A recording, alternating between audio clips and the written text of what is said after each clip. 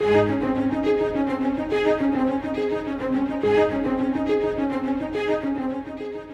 difficult days and facing dire circumstances, it is always good to remind ourselves that God is greater than all. Scott Pauley is examining the miracles of Jesus recorded for us in God's Word. Our hope is that the message in these miracles will become real in your life. Christ is enough. Let's open our Bibles and join the study now.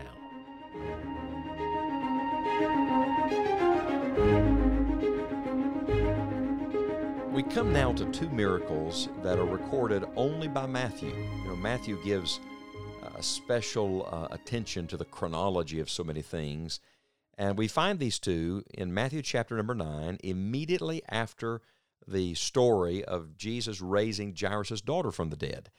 Matthew chapter 9 and verse number 27 reads this way, "And when Jesus departed thence, two blind men followed him, crying and saying, Thou Son of David, have mercy on us. And when he was come into the house, the blind men came to him. And Jesus saith unto them, Believe ye that I am able to do this? They said unto him, Yea, Lord. Then touched he their eyes, saying, According to your faith be it unto you. And their eyes were opened. And Jesus straitly charged them, saying, See that no man know it, but they, when they were departed, spread abroad his fame in all that country." Frequently in the gospel records, we read of Jesus opening the eyes of the blind. But here, Matthew chapter 9, we have the story of Christ healing two blind men at once. Isn't that beautiful? It doesn't matter how great the need, Christ is enough. Now, blindness was something that was very prevalent in Jesus' day. That part of the world, so many people dealt with blindness. And interestingly enough, when you study the Old Testament prophets, you'll find that one of the marks of Messiah when he comes is that he was going to open the eyes of the blind. For example, Isaiah chapter 29, verse number 18, "And in that day shall the deaf hear the words of the book, and the eyes of the blind shall see out of obscurity and out of darkness." Now, certainly, there's a physical application of this. He literally opened blinded eyes. That was one of the proofs of his messiahship. But there's also a spiritual picture here, I'm convinced, because what is sin? Sin is blindness. Who are sinners? Those stumbling along in the darkness, wandering aimlessly, and only Christ can turn us from darkness to light. In fact, when the Lord called the Apostle Paul to be one of his preachers, Paul would later testify and say in Acts 26, verse number 18, that he was being sent to open their eyes and to turn them from darkness to light and from the power of Satan unto God, that they may receive forgiveness of sins and inheritance among them which are sanctified by faith that is in me. So the idea of the opening of the blinded eyes is a picture of what the Lord Jesus Christ does in the salvation of every blind sinner. Now, with that in mind, let's talk today about Christ's opening work. The world closes in on you. Sin narrows life down until you hit a dead end. Even our human existence with age and with time begins to get smaller and smaller and smaller until life is reduced somewhere to a room and to some memories, to a handful of people at the end. Oh, I love this. But when Christ does his work in us, his work is never a closing work. His work is always an opening work. He opened their eyes in verse 30. Notice the divine progression here. It's beautiful. First of all, their open hearts. Before he ever opened their eyes, they had to open their hearts. I think sometimes we want the Lord to kick the door down and open everything up, change the situation, but we're not open to him. Let me just ask you, dear listener, are you wide open to Jesus today? I mean wide open. Have you swung the door of your heart open wide and said, Lord, it's all yours, I'm all yours? It begins with open hearts. You'll notice it started with a prayer. They said, Thou Son of David, have mercy on us. There is a beautiful address of royalty here. They acknowledged him as the king. Have you acknowledged him as king? They pleaded for one thing. What did they ask for? Mercy. In a very real sense, all sincere prayer is a prayer for mercy because we understand that none of us deserve any good thing. So they opened their heart through this prayer. Have mercy on us. And notice that prayer was not enough. That's right, prayer was not enough, because Jesus turns around in verse number 28 and asks them a question, believe ye that I'm able to do this? It had to be prayer mixed with faith.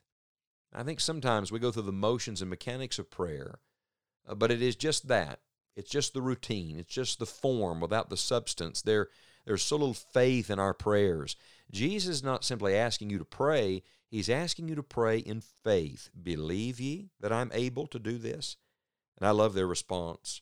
This is prayer as well, my friends. Yea, Lord. 2 words, that's it. Yea, Lord. Literally, yes, Lord. You see, what God wants us to do is simply agree with Him. Prayer is not getting God to come around to your way of thinking. Prayer is not you convincing God to do what you want Him to do. Prayer is you coming around to God's way of thinking. That's the essence of confession. It's getting in step with God. It's saying, yes, Lord. Would you say that to Him now? Yes, Lord. If you've never received Jesus as your Savior, stop resisting and rejecting Him. Say today, yes, Lord, I believe. If you're away from God, yes, Lord, I do repent and return to you. If you're resisting the work of the Holy Spirit in your heart right now, would you say, yes, Lord? Because the opening work begins with the opening of the heart. Then you have the opening of the eyes. Then touched He their eyes. When is then? When they got in step with the Lord. When they said yes to the Lord. When there's this moment of ultimate surrender. Then touched He their eyes, saying, according to your faith be it unto you. And their eyes were opened. And so, if you want to see God do His opening work, open yourself up to Him. But then notice, don't miss this little footnote in the story. There's not only the open heart and the open eyes, then there is the open mouth. Jesus said, see that no man know it, but they, when they were departed, spread abroad His fame in all that country. And before you're too quick to criticize these men for spreading abroad His fame, let me just ask you, if you'd lived all of your life blind, and Jesus had touched you, don't you think you'd want somebody to know it? It's like the disciples saying, we cannot help but speak the things we have seen and heard. Why did Jesus tell them, don't tell everybody? Now, there's several ideas behind this. One is that the Lord Jesus did not want others to believe on Him simply because of some miraculous thing, or to follow Him simply to see miracles, simply to be entertained, perhaps. Some people have intimated that perhaps Jesus said this for their sakes, that He knew this would bring tremendous scrutiny and persecution on them because of their contact with Him. I'm not certain about that. I personally think it was because His hour had not yet come. The Lord's living on a divine timetable, and so He's keeping, if I might say it this way, the brakes on for a period of time until He's ready to release that, and everything really gets set in motion, moving more readily towards the cross.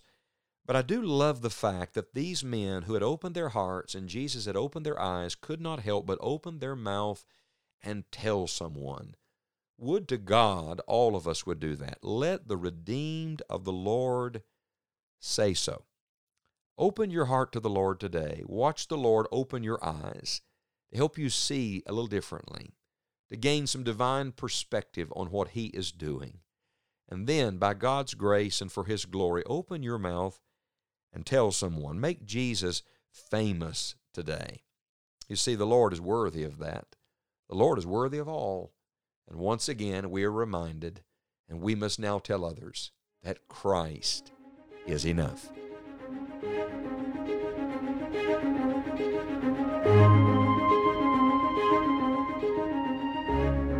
What an encouragement to know that regardless of the situation, we can trust the Lord Jesus. You can find a Bible reading schedule through the miracles of Jesus and many additional study resources at enjoyingthejourney.org. Visit us online today and let us know that you're listening. We are very grateful that you're making this journey with us through God's Word. Until next time, remember this: Christ is enough.